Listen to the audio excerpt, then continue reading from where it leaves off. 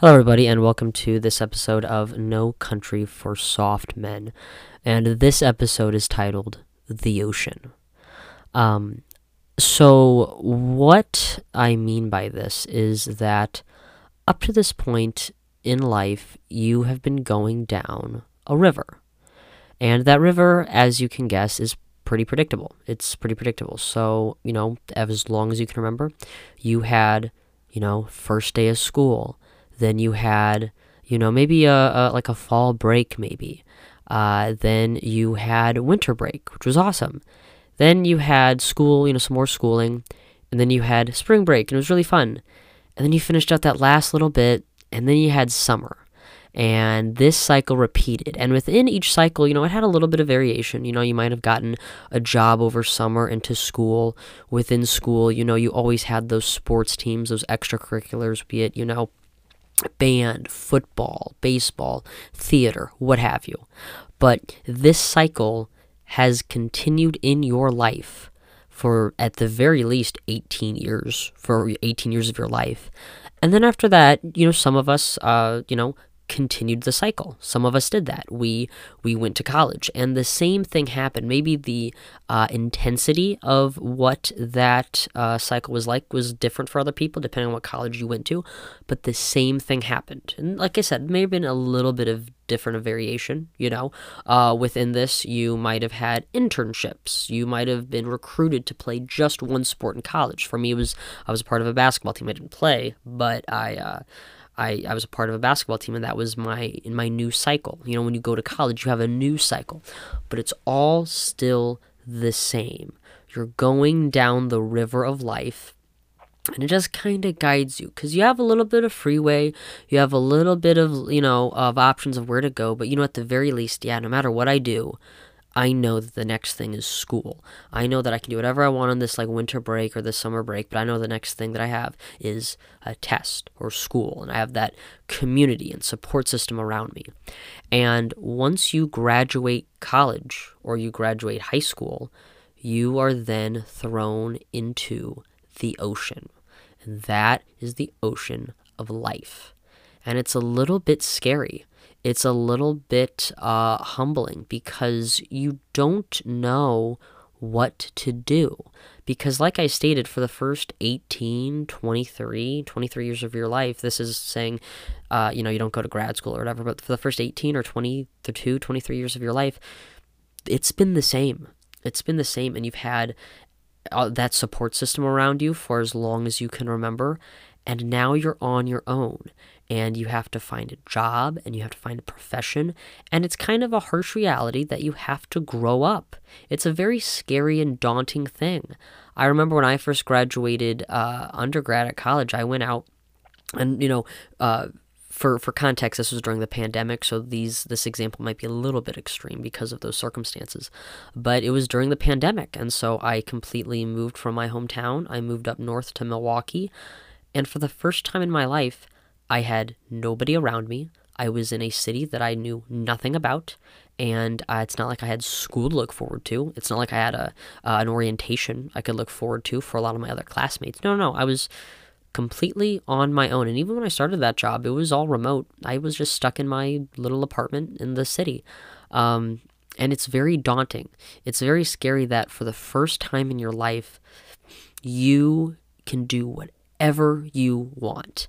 And at first, it's a little bit horrifying because, like I said, when you went down that river, you had those guardrails, those bumpers that kind of told you, you can do this, you can do that, but no matter what, we'll still guide you and funnel you, because that next thing's kind of pulling you, that next class, that next school year, your friends are kind of pulling, when you graduate, you're completely left up to your own of hey, what job do I want to do? What do I want to do for the rest of my life? And it's really daunting. I'm not going to give you career advice right now, but I'm just saying that's what this chapter of young adulthood is like, and it's really, really scary. But what I would say is that within that, you have to find a new drive, a new passion. And what's cool about this also, for as daunting as this is that you're in complete control. You can do whatever you want. Now, with that being said, it may be a little bit scary because, oh shoot, I can actually like mess up my life. But no. If you're guided in life and you have your head on your shoulders and you're goal oriented, you can do amazing things. And what's even cooler about that being goal-oriented is you can even sit down and write down things of like, okay, a year from now, what do I want to do? A year from now, I want to have X amount of money saved up. A year from now, I want to have learned this language, this instrument, write a book, get in shape, like all of this stuff. And what's amazing about it is that, like I said, because you're in the ocean, all on your own, you can take control of your own schedule. That was another thing about that I learned transitioning from school to the real world is how I didn't have like a party I had to go to. I didn't have like an exam due that I had to formulate my schedule around. No. My schedule was very fixed. I worked from 7 a.m. to 5:15 in the evening, and what I did Monday through Friday, like that was it. I mean, Saturday and Sunday I had the freedom to do what I wanted, but my routine Monday through Friday was completely up to me, and I loved it. So what I did was, I thought, okay, well, I want to maximize the amount of time I have after work. So I have to take some time after work and put it before. So what I did was I ended up getting at 4 a.m. and I worked out before work because after work, then that led me time to make dinner, read, watch whatever I wanted, knowing that I got that chunk of time, done in the morning. But it's so fun and liberating knowing that, yeah, hey, you know what? I work from this time to this time. When I leave there, I go to the gym and I do this. And when I'm done from the gym, I have this to eat. And then I have this for like a post-workout snack. And then, on the weekends, you can say, oh, I've saved up money. I can go and visit that new restaurant I've always wanted to go to. Or what I can do is I can go to that concert that is in town right now. Or I can do this or that.